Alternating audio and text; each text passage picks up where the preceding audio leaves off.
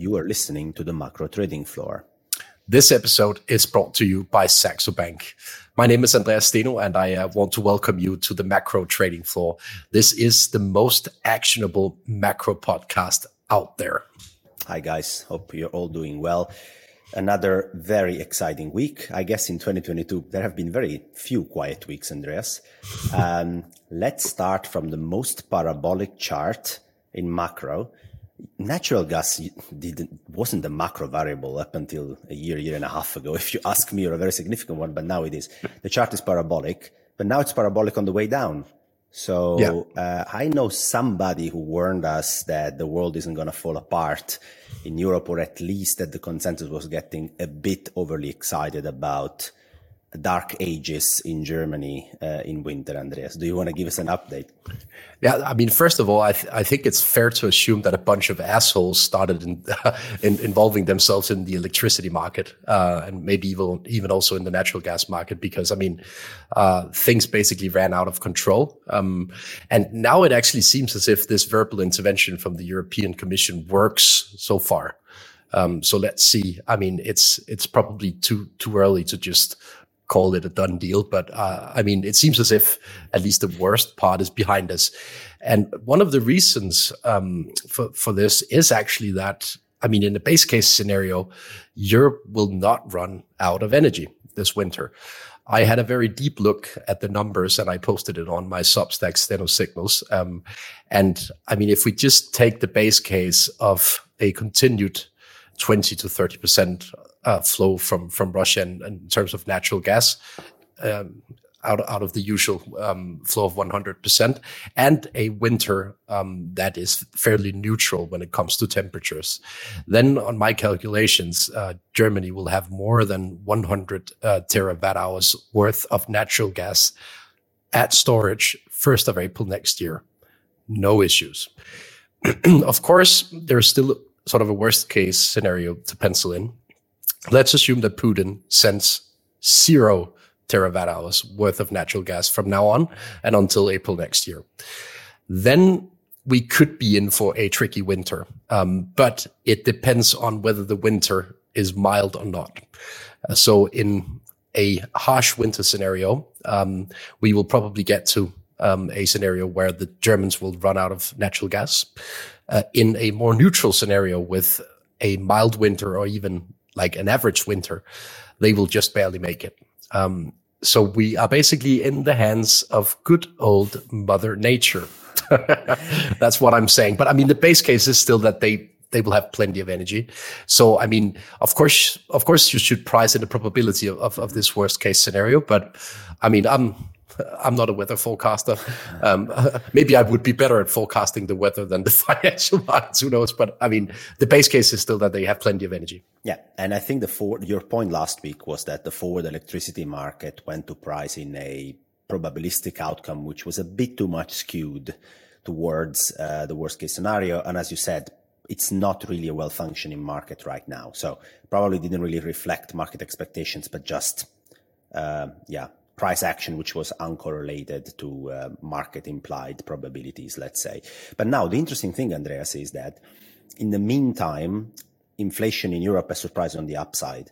And 1 second, because many people tell me, Alf, I mean, okay, it's all energy supply bottlenecks. And this is indeed correct so far. So if you make an analysis of where European inflation is coming from over the last year, what are the contributors from the demand side, the energy side, the supply side, estimates are roughly only 20% of European inflation is demand driven. All the rest is energy and supply bottlenecks. So people are asking, why would the ECB hike into this environment? And the problem is that once inflation gets out of control and inflation expectations also start to rise a bit outside the ECB mandate, and on top of it, right now we have core services inflation in Europe, which has surprised to the upside as well in the last prints. It's obvious that the risk reward for the ECB of doing nothing here or not showing commitment is pretty bad.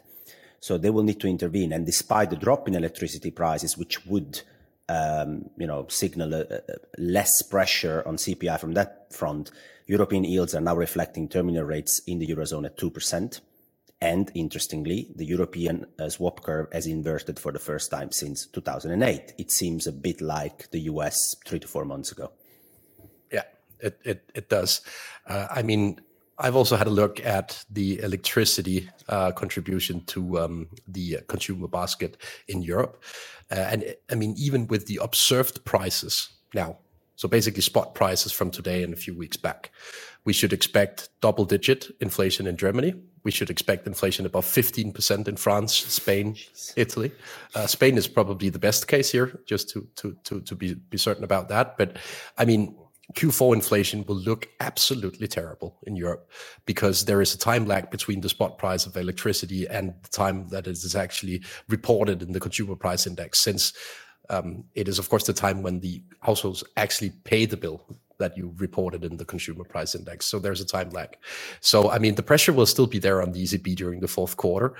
I don't even dare saying it, but of course they'll hike 75 basis points. I mean, they need to, because by the end of the day, Alf, if you were running a restaurant and you already know that you have an electricity bill upcoming that is worth 10 times the usual bill, you obviously need to increase the price of cappuccinos. I mean, I guess it's that simple, right? By the end of the day, so the spillovers from the electricity space to service costs, etc., is now pretty clear. Yeah, and core services. I think the momentum of core services in Europe is now the highest over the last 25 years. So it's not only energy anymore, because it is going to be somehow passed over to consumers to the extent possible. And real wages in Europe are negative 10% year on year across the board. So and as Andrea says, it isn't going to look any better. So we are not making a positive case for Europe over Q4, but we just are debating whether the extent of the forward electricity prices was actually correct or too much parabolic last week. Now, the interesting thing, Andreas, is that as bond markets in Europe have sort of reacted to a more aggressive ECB, pricing in a more aggressive reaction function, you would expect the euro to start performing against the dollar or against other currencies in general, right? On the other hand, we just see again the euro below parity. So I got to ask you this question. What do you make of the FX euro against the dollar? Why is the euro not rallying? I simply think it is due to the risk of a systemic crisis in Europe as a consequence of these electricity prices. If we look at the size of this issue, measured by the percent of GDP, I would argue that we are in double-digit territory. So the bill, no matter whether the public sector decides to pay it or whether they will actually pass it on to households and corporates, I doubt it. But by the end of the day, if the public sector pays this bill, it will be worth more than 10% of GDP in many countries in the Eurozone, right? So ultimately, that's a kind of a bill that looks similar to the bailouts that we saw of big banks, for example, during 2008, 2009. It is that kind of severity we're talking about. And you essentially don't have that systemic crisis risk in the US to any extent similar to Europe. So I think that's the very simple reason why the euro is basically just sold, no matter what the ECB does. Yeah, and obviously the other thing is that some of the systemic risk is then compounded by Italian elections. If you look at the CDS, the old contract and the new contract, you can look at the spread between the two, and one protects against redenomination, the other doesn't. If you look at the spread between the two CDSs, it's actually 80% out there as it was priced in 2018, where the new government came out to be extremely loudly public against Europe. I don't think the new government will be so loud against Europe, but it's not going to be European friendly on top of it. So obviously, as you say, Europe has some structural issues, and whoever foots the electricity bill, public sector, private sector, is basically either a dump in terms of purchasing power, in terms of trade in general of the euro, or new euros need to be printed from the fiscal authorities to make up for the difference. Let me ask you a question in relation to this Italian election. I had a few questions on it on Twitter because I stated that Italy is probably the country mostly reliant on natural gas in terms of electricity production, right? So it's about 50% of all the electricity production in Italy being based on natural gas. So let's assume that the Germans will not re-export natural gas because of scarcity. Other countries will do the same in Europe, maybe. What will Italy do? And what will the new government do? So I asked the question, like the rhetorical question, will Meloni, I think that's her name, will she fly to Moscow as one of the first things that she does in office? I wouldn't rule it out. I would say that if it's not the first, it's then the second thing she would do, Andreas. I mean, the Yeah. Meloni government would be backed by Berlusconi and Salvini, which are very well known to be very open to Russia in general. I mean, Berlusconi is not the news, and Salvini has been many times in Russia to discuss strategy and geopolitics with Putin. Meloni will probably have to align to that stance because she doesn't have a government unless Berlusconi and Salvini back her up. So if it's not the first thing, then it's the second, Andreas. I tend to agree. Interesting times. So let's see what happens in Italy over time. I think it's slowly but surely time to introduce the guest of the week, Alfonso. A legend, basically. He's been running big money in various hedge funds, and now he's the founder of his own. Let's welcome in. It is now my pleasure to introduce the guest of the week at the macro trading floor. An old friend of mine, a guy I've known for years, and a very successful hedge fund manager, Ben Melkman, the founder of Light Sky Macro. It's a pleasure to have you here. Thank you very much, Andreas. As you said, a dear old friend and new friend, Elf. Thank you very much for having me. Look forward to the discussion today. Ben, I've heard of you many, many times. It's a pleasure to have you here on the show, on the macro trading floor. Let's kick start with your secular macro view, because I know you see some changes under the hood actually that could affect the overall macro landscape. So why don't you walk us a little bit through your big picture macro thesis first? I think it's important to, without spending too much time on it, to kind of look at, both the last 40 years and as well the last, 13 odd years, and really look at where we are now as the beginning of the end of those timescales or those macro environments and the beginning of a new one. So what exactly do I mean of that? So, starting in the early 80s with Volcker, etc., we started a new inflation targeting central banking regime following the inflation of the 70s and early 80s. And really since then, we've been on a secular disinflation path, disinflation, lowflation path. Some of that was a result of the central banking changes, lessons they'd learned, in the 10 years since Bretton Woods, obviously, which Volcker clearly embodied, as well as many other factors, outside of the monetary sphere. Obviously, the most notable of that was the falling of the Berlin Wall, the end of the Cold War, and really the extreme globalization that set off and the massive addition to the global labor supply that we saw. Obviously, China being, the main part of that, but clearly also all throughout, the other side of the Iron Curtain, Eastern Europe, et cetera, et cetera. And we saw, therefore, if you kind of go back to your Economics 101 textbook, that globalization allowed hyper-specialization. Look at the, within Europe, the kind of automobile supply chain and what we have, not only from Germany, but really, across Czech Republic, Hungary, Poland, etc. And obviously on a global scale, the hyper-specialization that you saw in China, where along that Western seaboard, you're able to see, massive efficiency gains, from essentially outsourcing, huge parts of the manufacturing process into the lowest cost producer. And because they were all located near each other, also adding, a large amount of logistics efficiencies.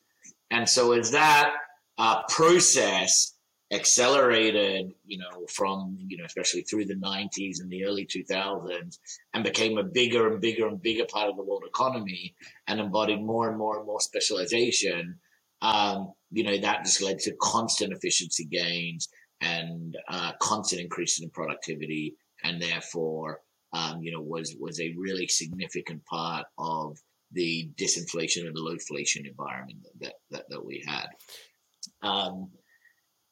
If I look at where we are than today. Listen, one more thing. And then if we also talk about the period of, let's say, 2009 to 2020, I think it's important to talk about that before we get onto the inflation part. Because when we talk about the stimulus, one of the critiques is always, sure, but we had plenty of QE in 09 to 20, but we never got inflation. Inflation stayed zero. We're able to keep the central bank going during those 11, 12 years. What's different now? I think what embodied the period of time of 09 to 20 was economic policy, which said we took on too much debt in 07 and 08. How do we get rid of that debt? We're going to have extremely restrictive fiscal policy on the whole. And that was offset by a very easy monetary policy, zero rates, QE, etc., which allowed governments to bring down their debt balances. And so, and I think that's important because therefore that money printing, if you will, or that liquidity the central banks created had no multiplier because it was completely offset by contractionary fiscal policy, right? If we actually look at some of the structural issues of inflation, actually coming into COVID, some of the long cycle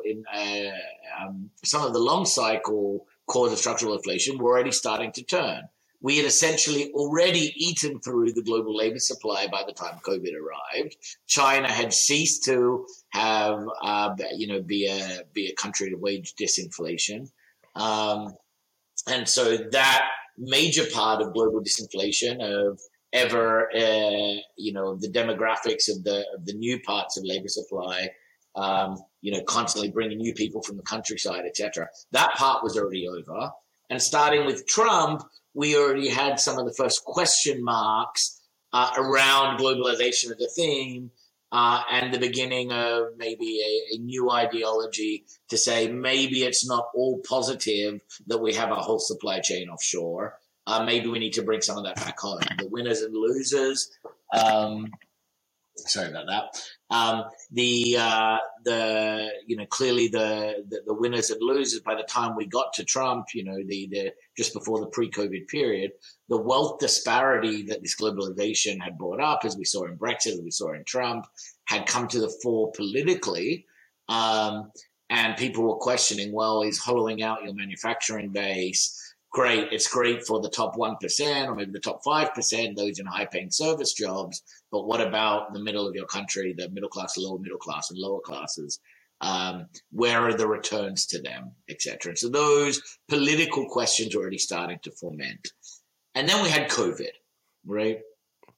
And COVID, I think, completely marks the end of that 40-year cycle of secular disinflation and inflation for several reasons. And it's not just the stimulus. The stimulus was, let's say, the powder keg or the match that struck a fire, but there was plenty of dry leaves already.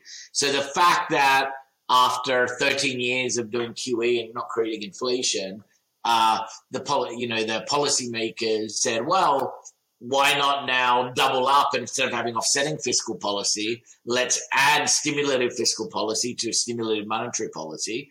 That clearly was the match that struck the inflation fire that created the demand side. But really, the ground was fertile because of the supply side. Some of the factors I already mentioned, and clearly the politics, moved infinitely further that way during COVID, both on the global supply chain issues. Clearly with what we saw with medical equipment, et cetera, on COVID, populations have now decided that there is a cost to those productivity gains that they don't want to bear anymore. And so there is a clear global theme of re-onshoring, and therefore you lose some of that specialization and productivity gains that we gained over the last 20 plus years, 20, 30 years. That was one issue. Second issue was, COVID further expanded, let's say, the need to reorientate, let's say, the wealth inequality structure that we saw build up over the last 30, 40 years. And so politics has moved more to a more permanent, let's say, fiscal transfer orientation and a political environment that broadens the returns to economic growth. And then lastly, the last structural change, which will be with us for the next several decades, is the energy transition, which clearly has been brought to the fore in the post-COVID environment, where policymakers monumentally messed up, not necessarily in the end goal, but in the time sequencing. And so it's all great, no political judgment, to have a goal of decarbonization, given the fact that we still need energy for every part of our economic life. Clearly the time sequencing was messed up, where we've completely disincentivized and actually made it very difficult for new carbon investment, whether that be, oil, gas, and obviously things like coal, without having the replacement. So we haven't built the new nuclear reactors. In fact, places like Germany have still been turning them off. And we clearly don't have, the infrastructure across the rest of the renewable space to replace the carbon that's been lost. And so having that inconsistency around the energy transition, is clearly leading to elevated energy prices, which will be with it for some time, as that's more structural and cyclical. You make a very compelling case for a regime shift in terms of inflation, Ben. It seems as if the lowflation seen over the past couple of decades is a thing of the past by now. So let's talk about central banks in the context of higher inflation. Just last week at the Jackson Hole conference, Jay Powell actually mentioned Paul Volcker a couple of times during his speech. What do you make of the Federal Reserve reaction function in the context of higher inflation? Clearly, we're in the space now of catch up, and so they're front loading. And so I think, let's say, the easy part of that is now done, right? We've hiked to where we are, where they'll continue hiking to the end of the year. Either 75 is at 50, it's almost irrelevant, right? I would say 2 more 50s, but let's see how the data goes on Friday and the following week. But where we're taking rates to some concept of neutrality, or let's say some concept of north of 3, right? 3.5%. And then it becomes substantially more difficult, almost irrespective of the inflation regime. And the reason that is the other thing that's really important about where we are is just the colossal growth of the size of the balance sheet, right?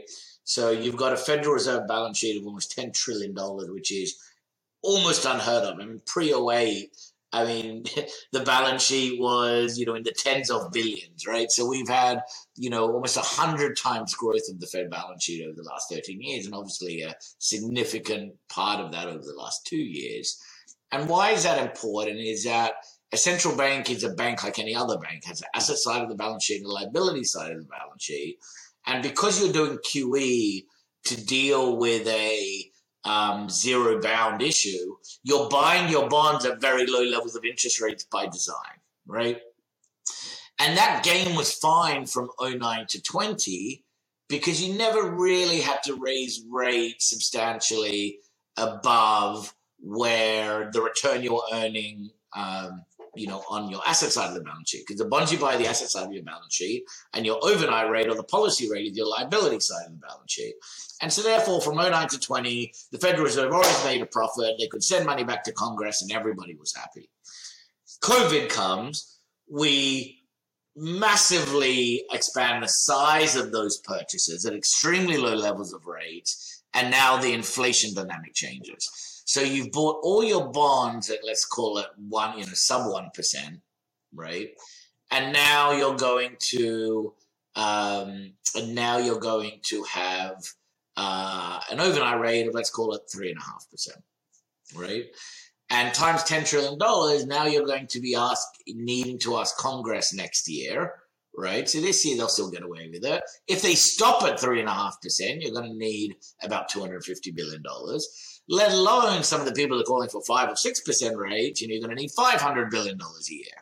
And in this political climate, as we started talking about earlier, where it's all about how do we broaden the returns to economic growth, asking Congress for $500 billion, taking away from health and education and social security programs to pay banks interest on reserves is going to be a very difficult one to explain, especially when the net outcome of that is not only is that directly, but also great, we to continue having equity prices high and continue, essentially the continuing the wealth gap that we've seen built up.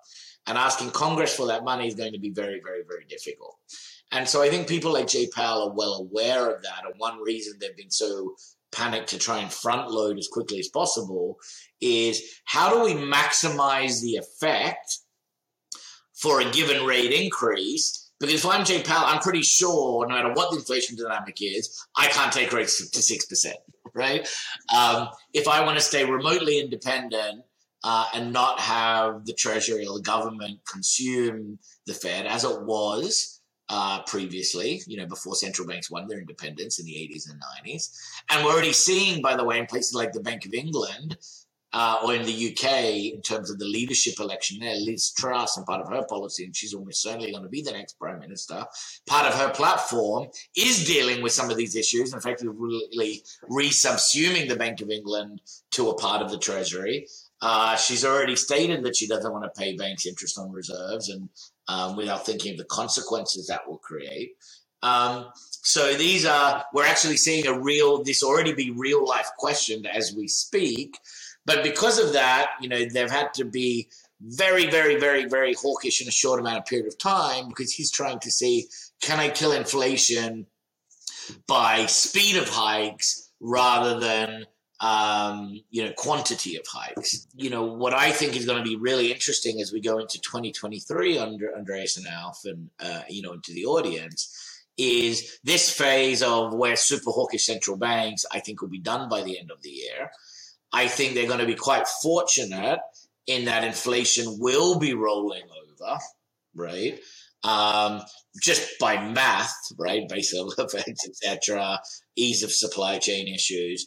But when I say inflation's rolling over, we're not going back to where we were pre-COVID. The 9% rates that we're seeing might go down given the fiscal impulse turning down lower, given clearly the hikes and balance sheet reduction we'll see by then, and given ease of supply chain, maybe we go down to 4%. So in one way, they're going to be fortunate because the rate of change will be on their side to say maybe it's time for a pause. But I think they will end up repeating essentially the same mistakes that they made in the 70s, where they end up taking off their foot too early and, almost by necessity, and therefore not be able to really do what's required to get inflation under their old mandate. And so I think what we'll see in 23 and 24 is maybe a revisit. Should the mandate be higher? Other forms of financial repression, or do we just change the calculation of the basket to get it down, et cetera, et cetera. But I think we'll essentially be done in the hikes by what they get accomplished by, the end of this year and mostly early next year. And then the fiscal dominance will assert itself. The concern for central bank independence will assert itself. And they'll be unable to take rates significantly higher to bring inflation back under their, let's call it, old mandate. So, Ben, I have a follow-up on this, and I think it's really important to try and understand the Fed reaction function once we get there. So let's assume the forwards that are priced in the market now are realized both on Fed funds and on inflation. So 1 year forward Fed funds are like 3.5%. 1 year forward inflation is 1 year forward inflation is like 3% roughly. So let's say we are at a point roughly like you're describing, right? We get there. We get to a point where the Fed has had the rate of change like they wanted it to be, and they have observed empirical real Fed funds rate in positive territory, makes them relatively comfortable. Do you think they will, though, be comfortable with inflation in a new regime at 3.5%, 3% rather than the 2%, which remains their explicit target? How do you think are they going to accept that, or are they going to push against it and still try to bring it all the way down to 2%? I think we've already seen now the beginning of policymakers, and not both in the US and globally, begin to question, well, why 2%? Isn't that arbitrary? Is 2% inflation necessarily better than 3% inflation? Of course, we're concerned that inflation doesn't escalate and run away, but why is 2% the magic number?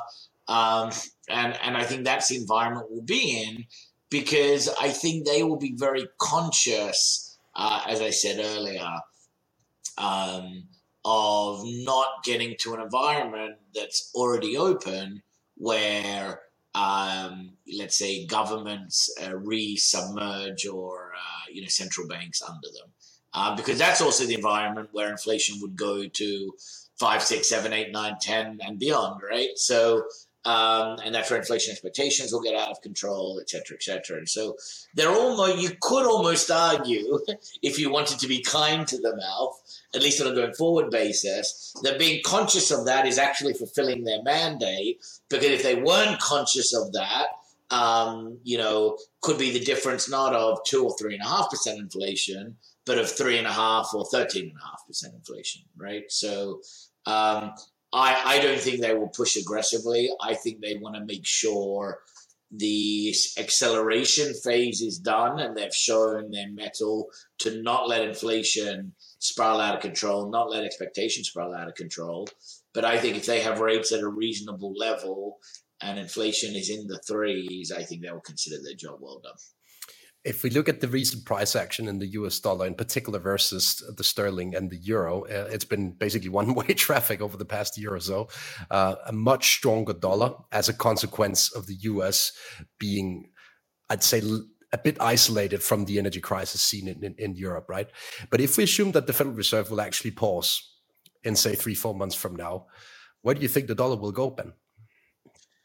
So to me, this is probably the most convex, interesting. The next big secular move in markets will, I think, be a pretty dramatic turn in the US dollar as we get to, some time. Essentially, I think the dollar here is absolutely peaking. And as we get towards the end of this year into next year, I think the most interesting trade across any asset class to focus on will be the turn of the dollar.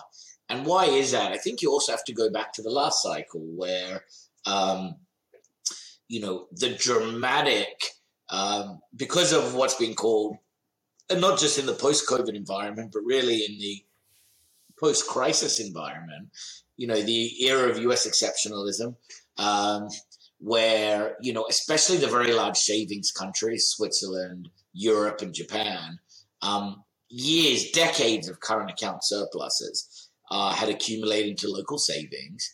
And in the area of low inflation, where these were the three economies who suffered, if you want to call it suffer, the most, or the most exposed to low inflation or deflation, their extraordinary policy was specifically designed to weaken the currency via movement of the capital account. And so all three of those country or blocks or regions went to negative rates. And if you go back to negative rate policy, back to originally when Draghi and co. Designed it, it was specifically done to create a cycle of currency weakness via exporting, these blocks, very large savings blocks via the capital account. That was a mechanism. And that currency weakness would both end up creating an inflation impetus as well as a growth impetus, given that these blocks tend to be, but as you can tell by their current account surpluses, are very export-orientated economies. And so what we saw over that decade was a historic, we've never seen in history before, shift of not only the income, so not recycling their surpluses, but actually at the aggregate level, going back and taking their whole stock of savings that earned over previous decades, and essentially the aggregate level, that was all turned into dollars, right? And so if you look at the US's net international investment position, it grew to about $20 trillion by the time COVID arrived. So essentially, what does that mean in English? Is foreigners hold about $20 trillion more of dollar-denominated assets than U.S. persons own of foreign assets, right? And, bear in mind that before the crisis cycle, the U.S. net international investment position was always the other way. i.e. the US tended to own more foreign assets than foreigners owned of US assets. So the fact that foreigners were able to accumulate $20 trillion in excess, that's not the absolute number. The absolute number is far greater than that. 20 trillion is the excess of what those countries, of what foreigners own of US assets compared to what the US own of foreign assets. And so we're starting from a position of absolute extremity and absolute exposure, where the whole world is essentially, especially the savings countries, couldn't be long any more dollars if they tried. They've already turned their savings into dollars, right? And now a lot of the reasons why they did that are turning. Number one is we're going to a positive term structure of interest rates, which should stay here given the change inflation regime. And so those portion of those assets that move to escape negative rates, either because mandate they weren't allowed to invest in negative rate or because they didn't want to, right? So some of those basic fixed income flows, it's not natural to have such a large portion of your national wealth exposed to currency movement, right? And so a lot of that basic fixed income savings will move back as the penalty rate gets extinguished.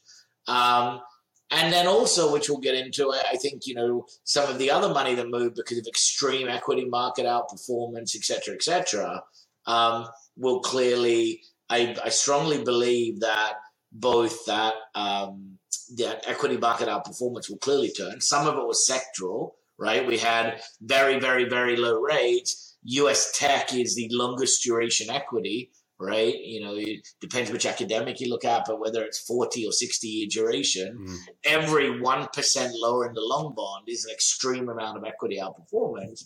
And that whole time was characterized by, the long bond going into the 07 crisis was at 7%, and we went down to 0 during COVID, right? So that is a vast amount of mathematical equity appreciation.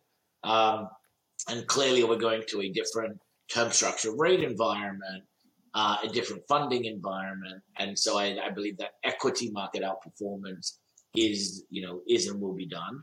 And then lastly, as you get fixed income flows going back and you get some element of equity flow going back, by definition, especially once we get through this energy crisis and the current account dynamic reasserts itself, clearly we will be in an environment where the dollar will be depreciating, foreign currencies will be appreciating, and that in itself is a change of trend which will beget further flows.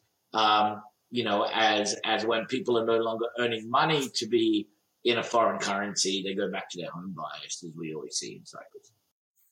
So, Ben, your macro thesis seems pretty clear and very well explained.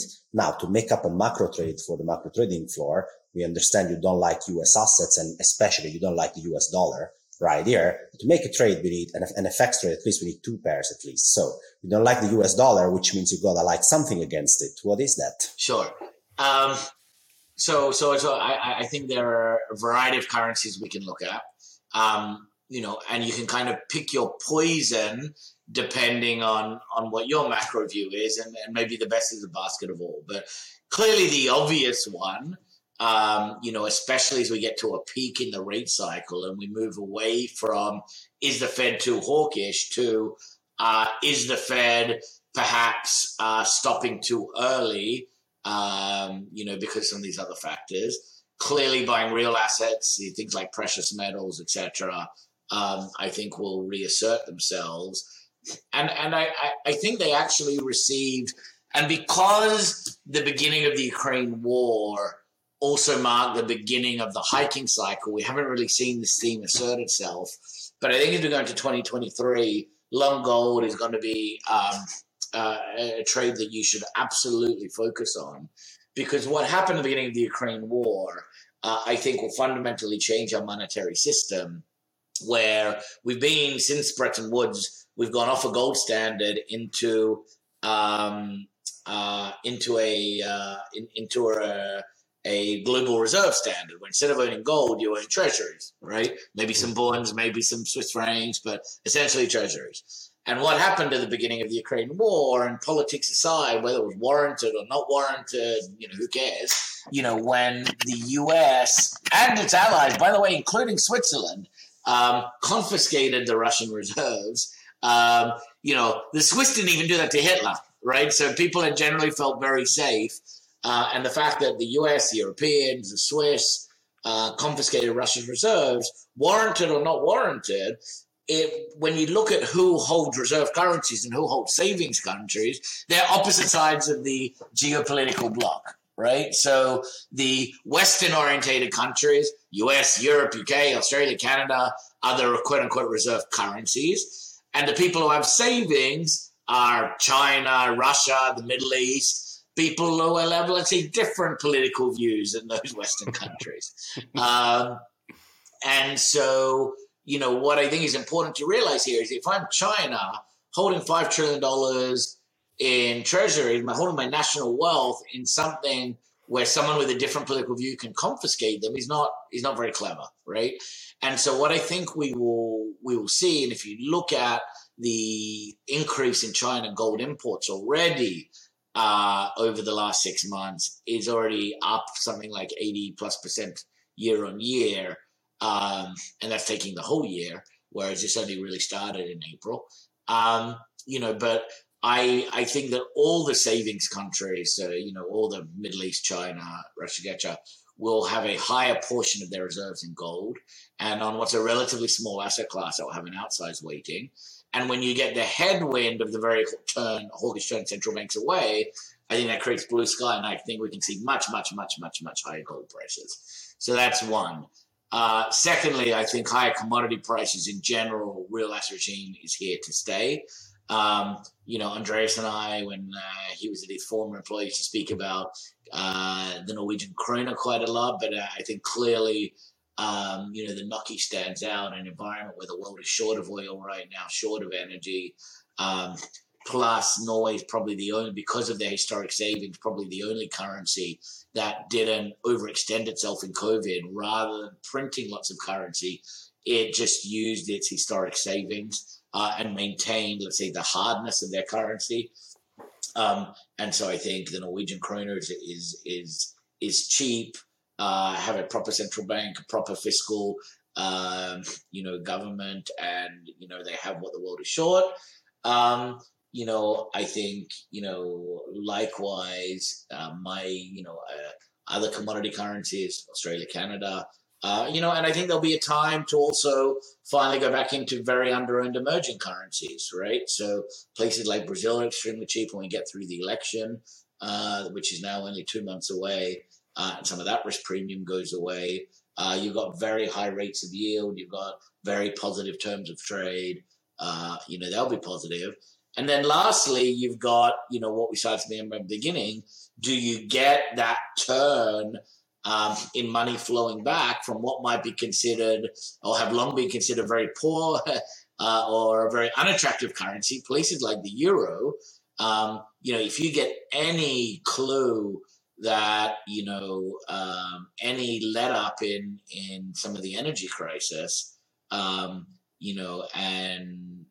places like the euro, which again, as some of that money flows back from dollars, could be extremely powerful once we get a positive term structure of interest rates. And so, be careful about looking too much at a currency like the euro in terms of its spot interest rate versus US or whatnot. It's about the rate of change, and I think the non-linearity of the zero bound. And so I think as we get the winter season out of the way and some of that fear about lack of production, based around lack of gas flows, you could get a very, very powerful rally, even in what are perceived unattractive currencies like the euro. So a very clear trade here, being short dollar versus both precious metals, but also commodity currencies. We always allow our guests, Ben, an early exit option. So what could go wrong with this view? What could make the dollar even stronger than what we've seen over the past quarters? Yeah, I think there's very little risk on the dollar turn on any relevant horizon. But as always, the $1 million question is timing. And so I think it's more a matter about where you set your trade. And as always, the last leg of a trade can often be the most aggressive, right? So to me, I don't think the question is will the dollar turn, but more when and at what level.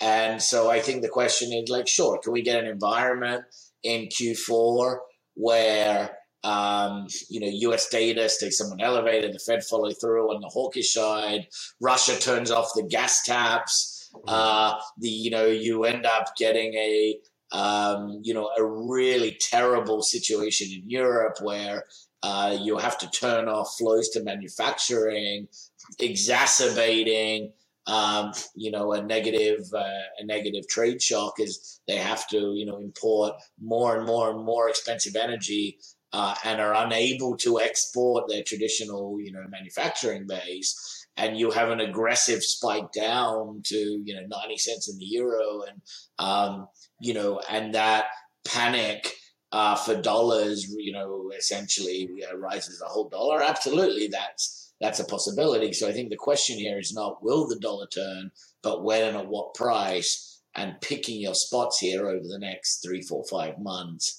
is going to be the hard part of the trade. So I'm quite confident about where we'll end up, but, I'm not short dollars yet. The question is that turn going to come, sooner or later? Is it September, October, November, December? Is at current levels, or, in euro terms, 95 or 90? I think they're the questions, and I think the risks are pretty clear around that. And the question is, can you be in a situation to not have used your powder too early and get caught in a final spike would be the risk that I would perceive as the largest risk around the thesis. Ben, I am delighted, and I think I can speak on behalf of Andreas as well, to have had you on the show. This has been really a very good interview. In case people want to try and found out more about you, what you have done in the past, what's up about Ben Melkman coming forward, where can they find that? I think people can follow my tracking, because I've done plenty of these interviews in the past. Right at the outset of COVID, we did a great interview with Eric Schatzker of Bloomberg, and I will be happy to I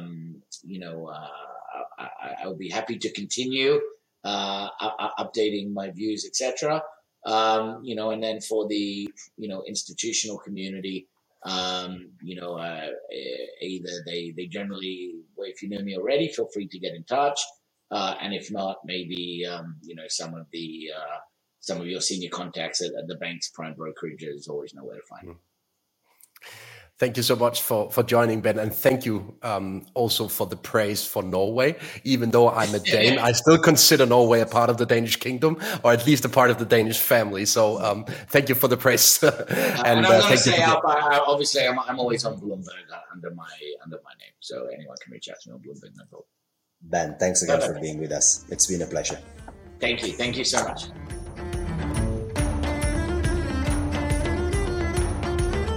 So guys, we've had the pleasure of having Ben Melkman on the show, somebody who has run a lot of money for a lot of hedge funds and basically is running his own money right now at Light Sky Macro. Ben, trade idea and macro idea construction behind is very, very clear. I think as a story, he's basically short the dollar against a basket of stuff. He likes real assets, so gold is a very clear example. There's a bunch of ETFs to just be long gold and short the dollar. PHAU, P-H-A-U, is a pretty common one. There are many others. But Andreas, he also, I think, is willing to be short the dollar against other currencies, especially if they have certain characteristics, right? Yeah. I mean, he obviously mentioned my neighborhood as a potential long, so Norway. I, by the way, like that idea, but it's not that easily tradable from an ETF perspective. So the most natural way of reflecting his view in foreign exchange space is via the UDN or via the LEUR. That's the European traded long euro versus the US dollar from Wisdom Tree.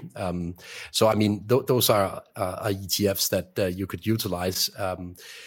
But by the way, as we mentioned initially, this episode is sponsored by Saxo Bank, and on the Saxo Bank platform, you basically find unparalleled market coverage across FX. So they provide free currency sub accounts, and they also provide, I'd say, very competitive interest rates on deposits in local currencies. So that's essentially the way I usually trade FX. I basically just have sub deposits in various currencies, and then I just spot exchange and allow the dollars, for example, to just stay at that deposit and yield the ongoing overnight deposit rate, right? So that's also one way of doing it. You don't need an ETF. You could also just have various sub accounts and deposits in various currencies and just yield the spread from earning the yield and on the deposit. Yeah, it's a pretty convenient way, Andreas, to do that. In case people want to find more, they can use the link goto.saxo/macrofx. It's a pretty decent platform to implement this kind of trades. But back to the point, Andreas, which is short the dollar, right? And it's a very interesting timing because the dollar is going parabolic against anything. So if you take precious metals, watches, I even posted on Twitter the other day, even if you take watches, as long as they're priced in a fiat currency, which is relatively safe haven considered like the Swiss franc or the dollar is going up against watches as well. And now Ben Melkman is telling us that he wants to be short the dollar. Now, can you recap a little bit the macro story behind, and let's discuss at least a couple of points. At least he didn't say that he wanted to be short dollar versus Rolex, but almost, yeah. But I think his most interesting point in relation to the US dollar is the story on the usual capital saving countries, such as Switzerland, for example, but also actually the Eurozone as a whole, maybe mainly Germany. Those countries with huge trade surpluses usually. Mm-hmm. I mean, we've had a change of scenery on these trade surpluses and also in terms of current account building. So that could also be a game changer for the sort of natural flow into dollar assets that we've seen from the capital buildup in countries like that. The counter argument to that is obviously that when you have a trade deficit, you have a different flow than when you have a trade surplus. So I think it's pretty clear that there is a correlation between the lack of a trade surplus in Europe right now and the weakening euro exchange rate. But from a savings perspective, I get his point that over the past decade, basically, we've seen a running flow into dollar assets. It's very clear from the net international investment position of the US that, I mean, foreigners are just buying into US stuff with those money saved. So if we get a change of that saving trend, it is a game changer. But I think I find it very tricky to time that story. But I think on a structural level, it makes a whole lot of sense. And Andreas, Ben has run money and still does. So he's very open to the idea that timing this very structural macro cross currents is complicated, really complicated. But what I like a lot is to make the example of South Korea. So South Korea business model has basically been over the last 20 years pretty successful, and it's based on good manufactured stuff produced with pretty cheap energy, which was important, and then sold over to China, Europe, wherever they need to sell their chips and other good stuff they produce in Korea, right? Taiwan, you can make a similar story for semiconductor chips. Now, these countries, like others, have been accumulating, as you say, savings, effectively, domestic savings, local savings. Some of those have been a decent portion of those have been turned into dollars. Now, if you assume that this macro backdrop will change, then the guys accumulating dollar savings will not be the same countries, the same strong capital flow countries that you're discussing, but there will be other countries, and they might be a bit less friendly in allocating their surpluses back to dollars, right? We have seen already China supposedly lower their treasury positions and increasing their gold position. Again, those are very structural, difficult to time across currencies, but it's a good thing to keep in mind. Yeah, I mean, at the point where the West decided to sanction the FX reserves from the Russian central bank, at least I would expect that the People's Bank of China held a meeting after that, because I mean, if I were them, I would basically shit my pants, because they have a truckload of dollars positioned in US treasuries, etc. And I mean, if shit hits the fan, of course you could imagine a scenario where the West would try and seize parts of those exchange reserves as well, right? So I think from a structural perspective, it matters. It's not easy for China to just from one day to the other to just move that FX reserve into something else. Of course, they will not. But I mean, on a structural basis, they're likely not going to load up on dollars if they can avoid it. So it makes a whole lot of sense that this is also from a geopolitical perspective a game changer for the dollar. But I mean, the momentum in the stronger dollar trade is just immense right now. And it's basically catching a falling knife if you want to try and buy something against it. So good luck. I mean, I tried it once a few weeks back. I got annihilated on that trade and I got stopped out in a matter of days, more or less. So I honestly, as my shirt says, by the way, no, for fuck's sake, the dollar isn't going to zero. Ben didn't say it's going to zero, but in general, in this macro cycle where you have slowing global demand and you have central banks that are completely committed in pushing real yields high across the curve, something we have discussed, Andreas, and maybe it's worth having a chat about that. It's really complicated for the dollar to actually lose relative to other fiat currencies. And also, if you ask me, relative to hard assets, as you increase the denominator, the value of the denominator of these hard assets, so holding dollars becomes marginally more profitable as an activity. It's also very difficult for gold or other hard assets to perform. So let me pitch an idea in FX space. I've recently added a position in Mexican peso. The reason being that it's one of the countries that will certainly gain from this deglobalization, since it will likely be one of the new manufacturing hubs for the US if they start to move manufacturing back to sort of shores nearer to the US territory. That's one thing. Second thing is that real yields in Mexico look relatively attractive in comparison to other currencies. I mean, thirdly, if you look at positioning, it's one of the most hated EM currencies out there, and I don't really get why, given this backdrop. So if you're not willing to trade it directly versus the US dollar, you could trade it versus another EM currency, for example, the South African rand. So I'm basically long, since I'm placed in Europe, I'm long the Mexican peso versus Europe.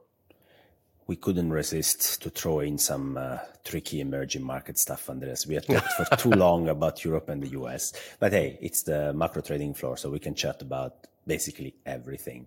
Now, I think we have kept our audience engaged. They have a very clear macro story with a long-term, medium to long-term trade out of it. Just buy anything that is denominated in dollars, basically, but possibly not risk assets. I don't think Ben was very happy to lift risk assets, but rather other currencies or gold, which was one of his calls for 2023, especially. And I would say that's all for today, Andreas. Yeah, thank you so much for listening to the Macro Trading Floor. Again, we are obviously out every Sunday. And if you want to go check out Saxo Bank's platform, you can find the link just below here in the description. So go have a look, and we'll see you next Sunday. My name is Andreas Steno. And this is Alf. See you guys.